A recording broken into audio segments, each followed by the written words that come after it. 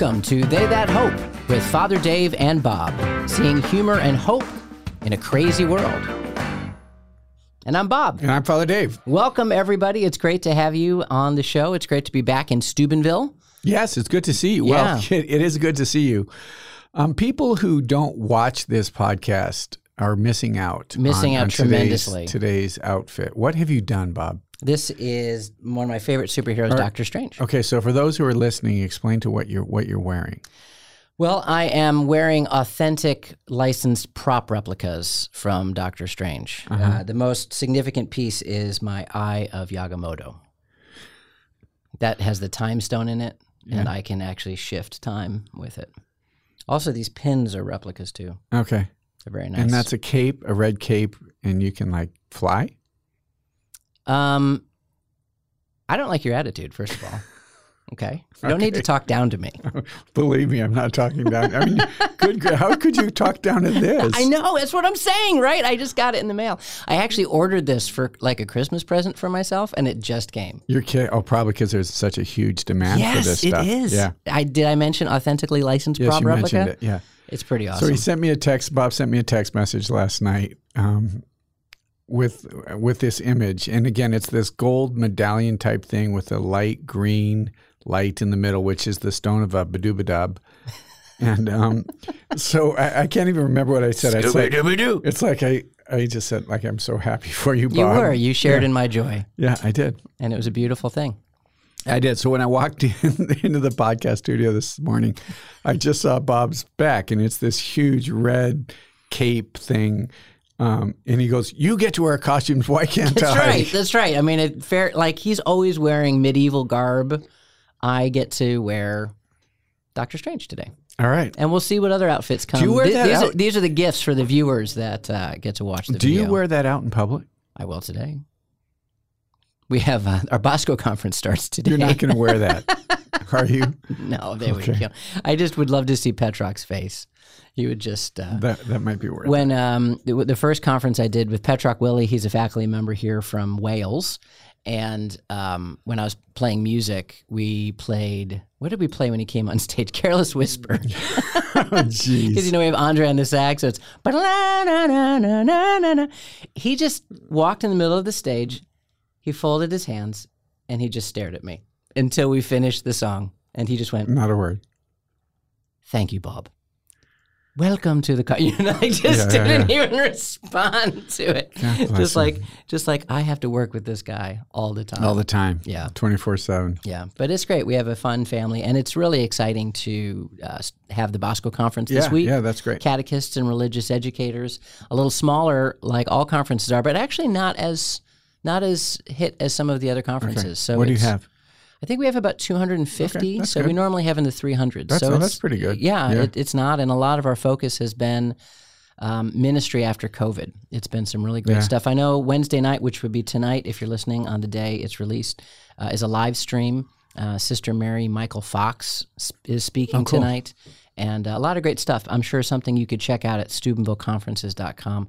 But that's obviously on everybody's mind in ministry. You know, now that people are, well, I don't know if they're coming back to church. They're welcome back to church. Right. And I think that puts more of a onus on us to ask the question, what do we need to do to reach out and to connect and to do ministry in a post-COVID-y time, in a post-pandemic time? So it's been very exciting. Yeah, it's interesting because I think there were opportunities that COVID provided. Somebody just recently asked me, what did we do at the university that was actually good? And there were actually lots of things. Mm-hmm.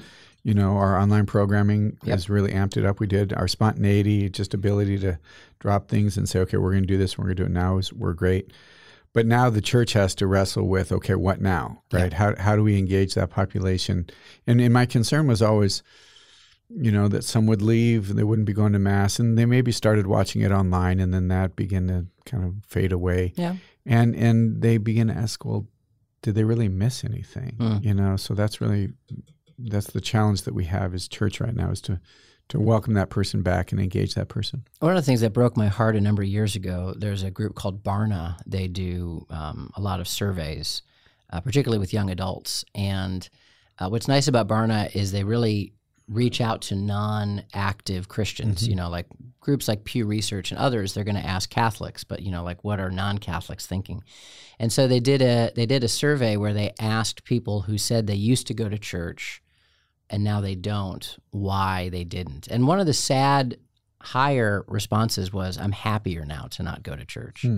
And that just made me think, what was your experience at church? Right. If it was just purely, I've got to get my butt out of bed and sit through this thing that I don't believe in. It's interesting. Yeah, I just read a meme, I think it was on Instagram the other day, about, it was just kind of a little story of a guy goes to church and his phone goes off, and the priest, in the middle of Mass, the priest gives him a hard time, and on the way home, his wife's giving him a hard time, and it was embarrassing and all this. And then he talks about going to a bar in the evening, and he spills his drink, and the gal comes over and says, "That's okay, we'll clean it up." And the bartender said, "Let me give you another one. I mean, that's I'm so sorry. Don't worry about that. Things like that happen." And it's like where did he feel more welcome? Right. Where was he more cared for?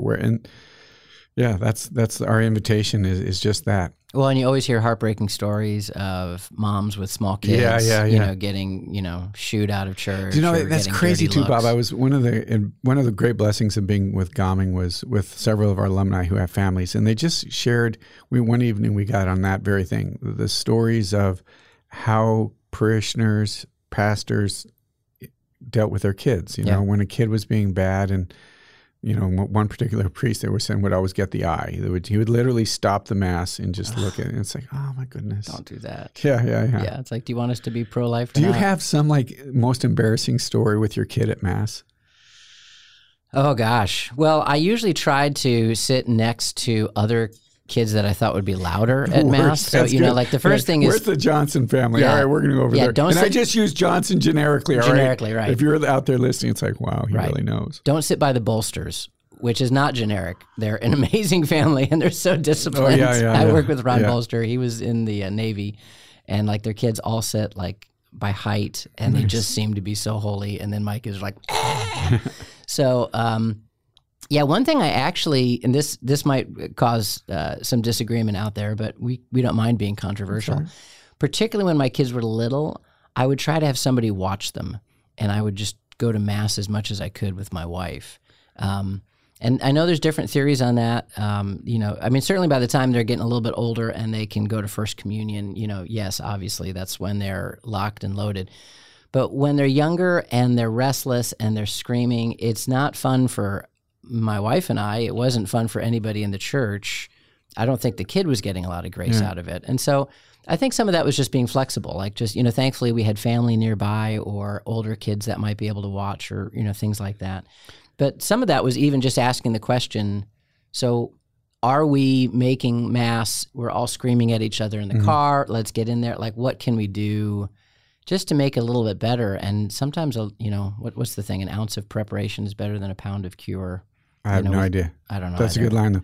There are two things coming to my mind. My mom used to always say, getting ready for Mass should not be near occasion of sin. But, there were 6 kids in our family, and it's just sometimes it's just crazy. Now, and again, you said that how you and Jenny did it is different than other couples. And that's important to remember, is that there's not this, okay, everybody has to do it this way.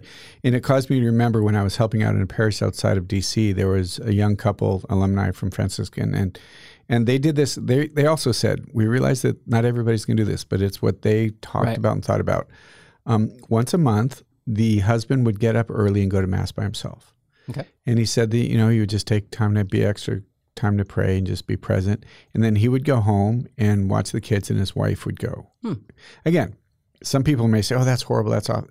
This was a couple who loved the Lord, who were faithful, and they prayed about this, and they just thought that this would be something. And there was something about it. They said, they love their kids, right? Yeah, right. They love their kids. Right. But to be able to go to Mass, without that, and it almost sounds awkward or bad to say it, right? Kids. It's like, without those kids. But it's so true. I think I've shared on the podcast before, one of my wife's famous lines is it a mortal sin to receive communion when all you're thinking about is killing your children? Yeah. Sometimes that's just part of it. Sometimes you need to suffer through it and you need to get through it. But then I think there's other times you can sit down together as a couple and pray and talk and say, can the mother-in-law watch the kids today? Could we actually enjoy a Mass together where we're holding hands and praying and remembering what it was like to be worshiping the Lord. And maybe that happens another day during the week. Maybe that can happen at a Sunday. But I think, sometimes I feel as a parent, all eyes are on you. And then when you're in a community, you almost feel like this pressure, like I'm supposed to do this. Right. And I would just encourage any listener to be freed from the burden of I am what the neighbor is doing. To do this, or what it's going to look like, or what will people say, and bring it before the Lord. Find the best way to celebrate the liturgy with your, as a married couple, as a family, introducing your kids to it in a way that, it doesn't always just feel like a war zone, because that meme is really kind of profound in the sense that I don't want my kids' experience of Mass to be constant, get out of bed, screaming, yelling. Yeah. And so maybe sometimes we go to the Vigil Mass, or we talk, when the kids are older, particularly when they get to be teenagers, you can talk about it a little bit more, and maybe just find ways that work for your family. I mean, I think that's really at the heart of it, ways that work for your family. Yeah, but I think what you said is really important too, Bob, is that sometimes there's this pressure to do it like somebody else is doing it, or what you've seen on, Instagram or Facebook or whatever. And that's always the best view, right? They don't get to see the background. So go before the Lord, be faithful to what he's asking you to do. So that's great. Amen. Hey, I have a little bit of a plug here. You do you? We mentioned about the Bosco Conference happening this week. Yep, we mentioned it. And many of them I get to know because of our Master of Arts in Catechetics and Evangelization program, which I direct. Because I am a doctor, Dr. Strange. Our MA in Catechetics and Evangelism. I'm really glad this promo is happening today when I get to talk about emphasis on the word strange. Lord help us. Well, it's an online program that prepares you for catechetical work in the church, also known as enculturation. All right? What I'm doing right now, we have whole courses on. No, we don't. I was going to say, I want to check that syllabi. I teach several of the courses. I do, but I wear a bow tie. As do other Franciscan theologians and catechists you know and trust. The program is asynchronous, so you can log in when convenient. Most students finish in about 2 years, maybe 3. If you have an evangelistic heart and want to do pastoral work for the church, I invite you to look into the Master of Arts in Catechetics and Evangelization at franciscan.edu/MACE, M-A-C-E. That's franciscan.edu/MACE. Though Don Ashley thinks we should call it MACE because it sounds a little bit more Italian. Yeah. Speaking of Italian. Oh, yeah, the Euro. Yeah. Did you see the whole game? No. So for listeners and watchers, this weekend was the European Championship. It happens every soccer. 4 years. That would be soccer. For those of right? you who... Yeah. And Italy versus England. It was a big deal for England. England actually hasn't won an international competition since the 60s. Yeah. So, and it happened to be scheduled in England this year. It would have been at Wembley Stadium no matter what. It's kind of like the Super Bowl. They just plan on where they're going to go. So England was playing in Wembley for the European Championship, and they lost in penalty kicks. And that's the worst way to lose. So they play 90 minutes. If the game is tied, and it was 1-1, they play another half hour. It's a real barn burner. Yeah, exactly. And then no other scores. So then they just start kicking, and they do 5 kicks, and then it can go extra stuff. So England lost on penalty kicks, and your heart was broken because the last kid to go up was a 19-year-old kid. Yeah. The weight of the world on his shoulders, and he just did it low in the corner, and the keeper saved it. So it wasn't like he missed three earlier kicks. An English player missed. Yeah. And I think that guy's got to feel even worse about it. But it was heartbreaking. It's crazy. You're just not excited at the end. You're just like, oh. Now I know you like soccer, but Italy played great, and they follow deserved to win. Soccer and all that kind of thing, which I did not, and nor do I. But I did start to follow a little bit when I lived in Austria. Mm-hmm. And being back in Austria last week, so we were in Vienna when England was playing Denmark. Oh, right. And I mean, every restaurant, every pub, outside, indoors, every TV in Vienna was on soccer. Yeah. I mean, so you can't not get excited about it or interested in it. It was really pretty crazy. Well, and what's fun about soccer is on one end you said, oh, it's a barn burner. It's 1-1. It seems like it's just a really lame event. but it requires your total attention at all times. In fact, kind of like baseball. Maybe. Well, let's talk about that in a second. That's not. So when I went to England, and this was like 2007, it was one of the first times NFL was in England. So it was the Buccaneers versus the Patriots, right? And obviously the Buccaneers lost badly. That was before the Patriot quarterback came and joined us and changed life as we know it. But I was sitting with a bunch of surrounded by English fans who really had never been to an NFL game, and they didn't understand why my sister particularly kept getting up and getting drinks and getting food, which is the normal thing you do at a football game. In soccer, you sit down in your seat, it's 45 minutes, everybody is staring at everything on the pitch. During the halftime, they all get up, get food really quickly, and then they come back to their seats and they stay there. And so, because really, if you think about it, things like baseball and football, they have all these breaks. I mean, even commercial breaks. That's one of the weird things that networks aren't sure what to do about soccer. They're like, when do we do our advertisements? It's like at the half, and it is a constant activity. Now, it's not always constant exciting activity, but it's just a very different style of game and style of play. And like anything, once you really get into it, it's fun. I couldn't help but be more interested in it. Unlike the NBA finals. You should probably this is like our sports section for our podcast today. Is. But we're actually we have a point. So we do have a point. Well, one of the points is that last podcast, Father Dave assigned me to root for the Milwaukee Bucks. Yep. Which I'm still not, even though they crushed you last night, sucker, I'm still rooting for the Suns. Mostly because of, I like Chris Paul, but Monty Williams, the coach of the Suns. A beautiful story came out about how strong of a Christian he is and his faith. And that's what we're actually going to just chat a little bit about, how we live our faith in the public square. Because I was really struck by, during the Olympic trials, some people who make it, and God bless them, I mean, your whole life is kind of focused towards that. Yeah. And they just go nuts, and it's beautiful, and it's crazy. But then several of them have like this composure, and I think it really speaks, not just composure, it's what's central to their life, that they give witness to the Lord. There was one diver who I forget, I think the 10-meter platform or something like that.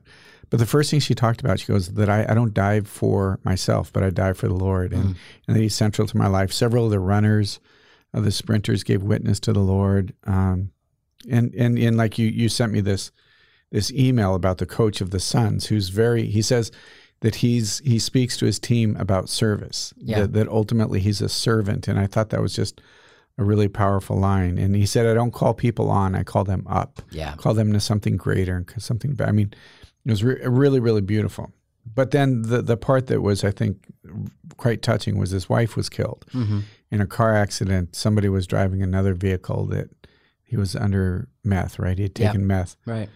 But this was just the thing that really struck me. First off, he talks about God's goodness and God's love and his care and his concern for him and his family in the midst of that, which anybody who's lost somebody who you love, that's hard. But the things that I thought he said that was so beautiful, he said, everybody is praying for me and my family, which is right. But let us not forget that there were two people involved in this situation, and that family needs prayer as well.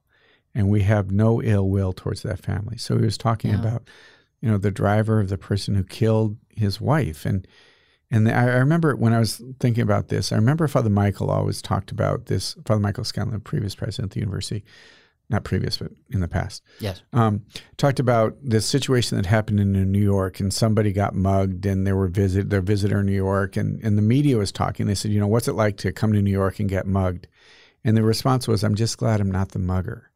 And they went into the, what must be going on in that individual's life that they would cause them to mug somebody. And just this, it's like, yes, he appreciates people's prayer for him, but let's not forget the other person. And I think we have a danger of doing that is we focus on the person who's suffering, which is absolutely right. But we don't forget, we forget that there's two people in this situation. There's another family. And I thought that was really beautiful insight. Yeah. I mean, the faith is about justice and mercy meeting, right? I mean, that's what we see on the cross. The cross was the most unjust thing that could happen. I mean, humanity kills its creator, who only wants to show love. And from that flows mercy. And I think it is certainly one of the most challenging messages of the scriptures. I don't remember who it was. It was I don't remember who it was. It was some Dr. well-known. Strange? It might have been Dr. Strange. It was some well-known atheist. But when they read through, no, this was a rabbi, and actually Benedict talked about it in Jesus of Nazareth. When he looked through the Gospels and compared it to the Torah, compared it to the Talmud, all the Jewish teachings, the question was, is there anything different? And the statement was, the one major difference was love your enemies. Like that's radical. And that's something that you wouldn't find in any... to forgive, right. And to forgive. You wouldn't find that in any kind of natural law. Like that is a supernatural commandment, and the most challenging, really, because it goes against much of how we emotionally respond to things, intellectually respond to the understanding of justice. In Montu, again, what kind of started the conversation was people who are living their faith publicly, right. These athletes and whatnot. And it caused me to reflect on how we do that, right? If the reality is most people are never interviewed on national TV to give some kind of like quote or what you would say. I'm always, what that would look like. But what does it look like for us? Like how does the normal family, the normal person give witness to their faith in the public square? What does that look like? And the first thing I thought about is, well, you pray at meals, you're at a restaurant, and should not be undersold. That there's something about that. I mean, there have been a number of occasions in my own life and growing up that we were praying as a family. We would always hold hands together, and the waitress or waiter would come up, and they'd have to wait until, if they were kind of aware of what was going on, right? Not slamming the food down. Yeah. But there's something to that of this demand that we live our faith out there, that we live it. Well, and not to undercut praying at meals, it was something when I was in college. I went to a college just north of Orlando. I didn't do my undergraduate here, and I always made it a point to pray at meals. I was surrounded primarily by non-Christians. So it was a bit of a thing. We'd be out at Denny's or we'd be out at some restaurant. And it was really, it's one of those things, the hardest thing to do is the first time. And I would say, hey guys, do you mind if we pray over the food? And they would stare at me like, what's your problem? But there was some respect there. And so one of them was like, okay, go ahead. So I decided I wouldn't do anything like, bless us, O Lord, and these thy gifts. Something really formal. I would just say, up and bow your heads. Yeah, I would just say, God, thanks for this food and our friendship and for the people that prepared it. And I especially pray for people that don't have food today. Amen. And that was kind of enough that they went, amen. That wasn't that bad. And after a few years, they wouldn't start eating food without looking at me, and doing the blessing. I tried to do a lot of things during my time at that school to evangelize, to start Bible studies. Nothing worked. I mean, it was just a very frustrating experience. But at my senior year, what I was so moved by was, this was back when you bought yearbooks and signed them. I don't know if people do that anymore. That's a good question. Numerous people said, every time I went to a meal with you, how moved they were, how they saw my faith in action. There's a few of them that said, that's the first time I ever prayed or had prayed since a child. That simple, I mean, it wasn't simple in the sense, it was actually... For me, it was kind really courageous. It was hard to do. It's like, here I am surrounded by atheists or pagans, whatever, pantheists, and I'm saying, let's just thank God for what we're doing. But I was stunned at how much, I tried to do a lot of big things, and they fell flat. Yeah, it was the little things that really moved hearts. No, I think that's really, really key. Is that we engage the people. We're going to actually talk about this in just a minute, but engage the people that we're with, that are surrounded by. And how do we share our faith? How do we live our faith in the public square? How is it recognized that if you were to take one individual's life who doesn't believe in the Lord and one person who does believe in the Lord, how is their life different outside, right? Where it's seen. And that's a challenge that we have, is that our life needs to look different. There has to be something about us that's different. And it's going to be different for everyone. For you, it was the situation with praying with meals, but other people, it could be something else, I think it's just, don't be afraid to do little things with great love, and don't be afraid to do public things. I think that sometimes the pressure of our society is, it wants us to keep our faith in the church, and we are called to bring that to the world in, maybe a simple question is, do the people who work with you know you love being Catholic? I mean, that's... And notice how I said that. Like, do they know that you love and are excited about your faith? It's not about, are you, pushing faith on them or judging them, some of the other stereotypes, which I don't think people of faith would actually usually do. That's more what a stereotype is. But are people aware how much your faith means to you? I think if we're genuine about our faith, that just naturally comes out without having to. A friend of mine was talking, and he was sharing, this was years ago, he was sharing in his office, he just kind of mentioned that he went to Mass. And this person that he'd worked with for 7 or 8 years said to him, "You're Catholic?" And that really struck me. It's like, what does it mean that he's been with this person almost, 5 days a week for 7 years and she didn't know he was Catholic? Yeah. And there's something, we can just mention in casual conversation when I went to church, or my wife and I were praying, or something like that, or when somebody in the office is sick or their family's sick to I'll just pray take, for you. Well, and not only that, but to pray to get a name. So it's like, I'll pray for it, but what's their name? Being really intentional about that. That has a big impact on people. Yeah. Yeah. So something a friend of mine did, and I did this at times at restaurants, but when I was hanging out with some threw holy water on their food. Well, actually, he was a Young Life. He worked in Young Life. So no holy water. At the end of the meal, he always would ask the waiter or waitress, "Is there anything I can pray for you for?" That's cool. And I started to do that too, because you think they're going to be like, "Oh no." It was always, "Oh, wow, thanks. Yeah, my mom is sick," and he would do, "What's your mom's name?" Sure. And then he would take out a thing and he'd write it down. She says, "I'm going to be praying for your mom." It reminds me of a funny story. Beautiful. The first time I took Uber, I was moving a bunch of furniture and stuff, so I wasn't dressed as a priest. So I was in jeans and a t-shirt and really sweaty and all that. And so I ended up just talking to the guy with the Uber and just kind of sharing with him. And he just mentioned that he'd had a bad day. So I asked him about it. And as it turns out, he and his mother were kind of estranged, and this and the other problem with the girlfriend and all that. So when we got to where I was going, the friary, I said, "Well, do you mind if we pray?" And he's like, yeah, that'd be cool. So just spent literally 30 seconds and prayed for him. And then I mentioned it was my first Uber ride, and he goes, "Just so you know, not all Uber rides are like this." It's like, oh, okay, fair enough. Yeah. But it's pretty simple. There's so many opportunities if we just are open to the Spirit to be able to share our faith. And many of them aren't super dramatic. It's really just as simple as absolutely throwing it out there, starting a conversation, offering to pray. And praying for an ear that can hear. Yeah. Sometimes people will say something, we just kind of dismiss it, but there's something behind that. Yeah. That's cool. Amen. All right, we got some emails? Oh, well, we got one from Caitlin Callahan. All right. And who I remember fondly. She was a student here. She was a student. She was a student of mine. Okay. And for some reason, I feel like I owe her a phone call. But Caitlin, if I do, I'm really sorry. Anyway, she sent me an email. Did you send those books to that person yet? I did. Yes, okay, I good. did. All right. I did. And thank you for reminding me of that. No, Caitlin says that she loves cribbage. You see that? She says her family and I have always played, but during quarantine we played tournaments every other day and I miss it. I visit the university somewhat often because she has friends who work here. Okay. She's officially challenging you to a game next time she's in town. And then she says, maybe Bob can even play with us, but I'm sure we'd skunk him. And she put skunk in question marks. We'd probably double skunk you. Is that like a thing? Yeah. If you beat somebody by a certain number of points, I think it's 30 points.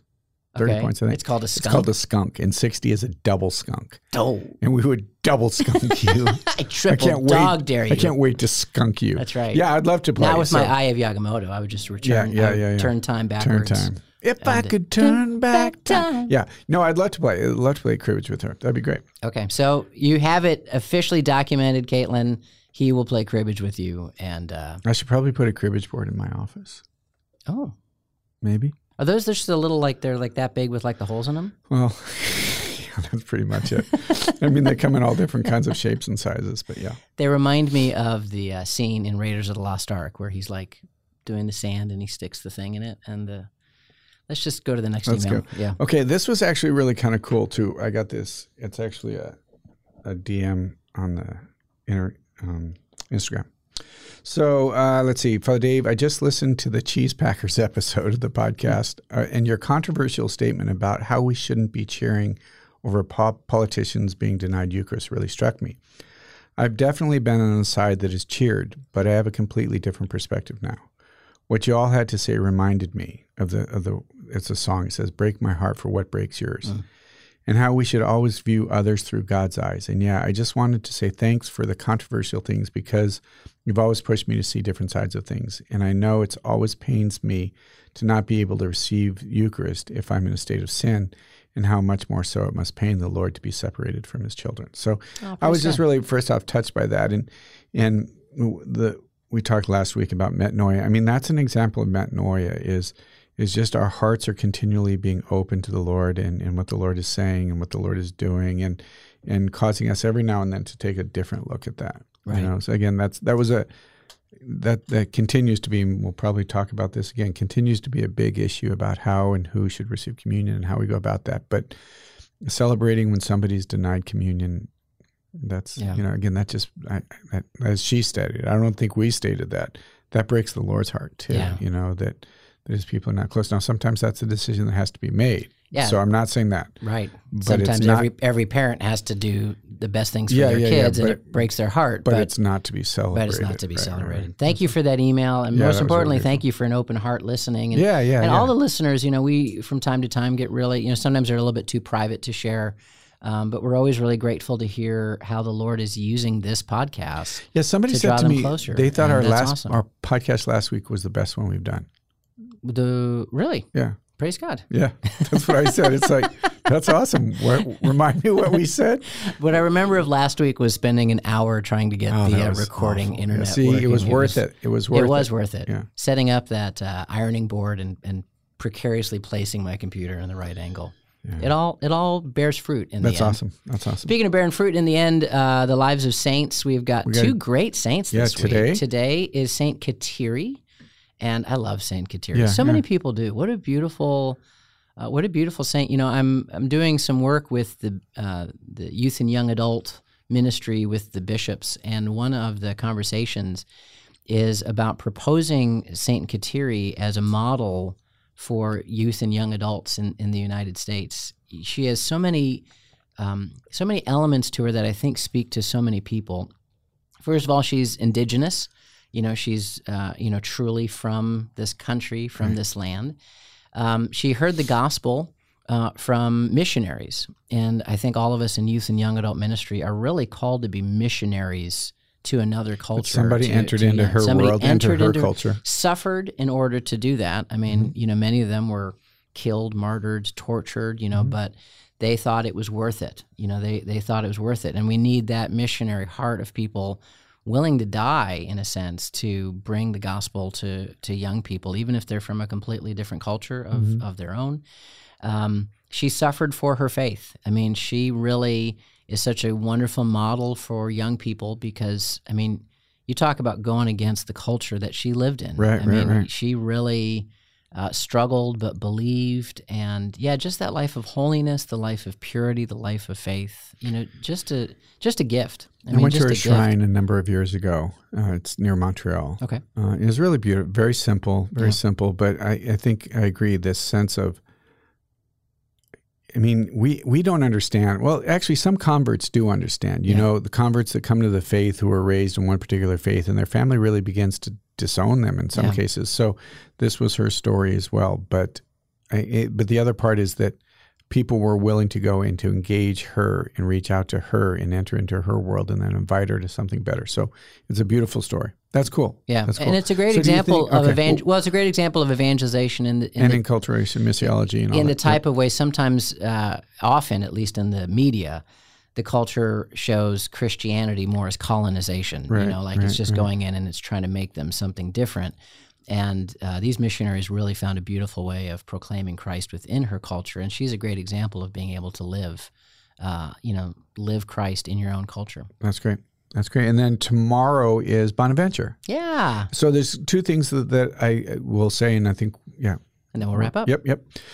First off, Bonaventure, one of the early generals in the Franciscan community. But his big thing was a general. Yeah, he was. Here comes the general. He was a general. And the thing is that he saw the necessity of faith and reason, that academics and intellectual life apart from faith just doesn't make sense. In fact, it's it becomes almost destructive. So this idea of faith and reason, that our faith, our prayer life, it's interesting. Some people have said he was a mystic who was a theologian, right? So that was so key to him that it wasn't, and this was my experience, unfortunately, oftentimes in seminary, it was just this intellectual endeavor that wasn't really animated by faith. So this would be one of the things that Bonaventure said, is that the personal prayer life, the faith, the animation of the Spirit of God has got to be central, and it illuminates the theology that we study. How would you have liked to have been at the University of Paris, where you have one class with Father Bonaventure, and then you go to the next class over with Father Thomas Aquinas? Okay, and this was the other thing I was going to say. That's interesting that you even say that, because we did not plan this. Ooh. No, we did not. Holy Spirit. Well, and this is what's important, is that Aquinas and Bonaventure would have disagreed on many theological issues, like significant theological issues, and both are doctors of the church. That we live in a world that says you have to believe this or you have to believe that, and there's some things obviously that are defined, but there are others that there are different ways of looking at it, and both are orthodox, both are good, both are right, and that's the thing I love about this, is that Bonaventure and Aquinas would disagree on some substantive issues. Both doctors of the church. Both in good standing. And both loved each other, had a great friendship. Had a great brotherhood. And one of my favorite things about Bonaventure, maybe we can just close with this, in his theology, I won't do the Latin phrase because I'm not very good at Latin, but he was, one of his major themes was the idea that the work of Christ isn't deficient, but it moves forward. And for him, he was reflecting on the life of St. Francis. There was an attitude in the early church, which is totally understandable, at least by the time you got to the Middle Ages, that all the holy people happened in the first few centuries of the church, right? The great saints were, of course, Peter and Paul and the apostles and Augustine. And, it was almost this sense of like there was a type of spiritual entropy that happened, like the closer you are to Jesus, the more holiness you are. But now we're 1,000 years away. Now we're 1,100 years. We're 1,200 years. Everything's watered down. And you'll never be able to get back to what it once was. And we just kind of have to deal with the scraps that fall off the table at this point. And then you get St. Francis. And St. Francis is known as an icon of Christ. St. Francis really being seen as one of the greatest saints of all time. How does that happen 1,000 years later was something that Bonaventure really wrestled with. He just, and he realized, he said, you know what? We've only just begun. Like, we have to get out of this mentality of, well, if I had lived in the time of Christ, I'd be really holy, but now I live today, and that's just the way it is. It was this enthusiasm and excitement to say Francis was able to do it. He was able to live the gospel. And so much of what Bonaventure did is he articulated the life of Francis for all Franciscans. Right. And that's one of the things I love, is that in Bonaventure, you have one of the keen intellects of the Middle Ages and a Franciscan. And there's some people who kind of look at the Franciscans and they pat them on the head and they say they're really sweet, they're really nice, they loved animals. You mean well. Yeah, exactly. And then you've got a Bonaventure who just blows that out of the water. And again, why that was key was that he was animated by the Spirit of Christ, but it was the way that Francis lived the gospel that Bonaventure was going to say. I was going to do the same thing. Amen? Yeah, well, since it's a Franciscan feast. Amen. Heavenly Father, you are our light, and you are our hope, and you are our grace. Jesus, I ask your blessing upon all those who are listening today. Speak to their heart. Minister to their deepest need today, their deepest fear, their deepest anxiety, that you bring freedom in that. And Lord, show them ways that they can engage people in the world that they live in and bring the light of the gospel to them. We pray for the intercession of St. Kateri, Tekakwitha, and St. Bonaventure, that they would intercede for us. And may the Lord bless us, the Father, the Son, and the Holy Spirit. Amen. Amen. God bless you, Bob. Thank you. God bless you, Father Dave, and God bless all of you listening to this podcast. We are so grateful to hear your stories and pray for you. You can send us an email at hope@franciscan.edu. That's hope@franciscan.edu. God bless.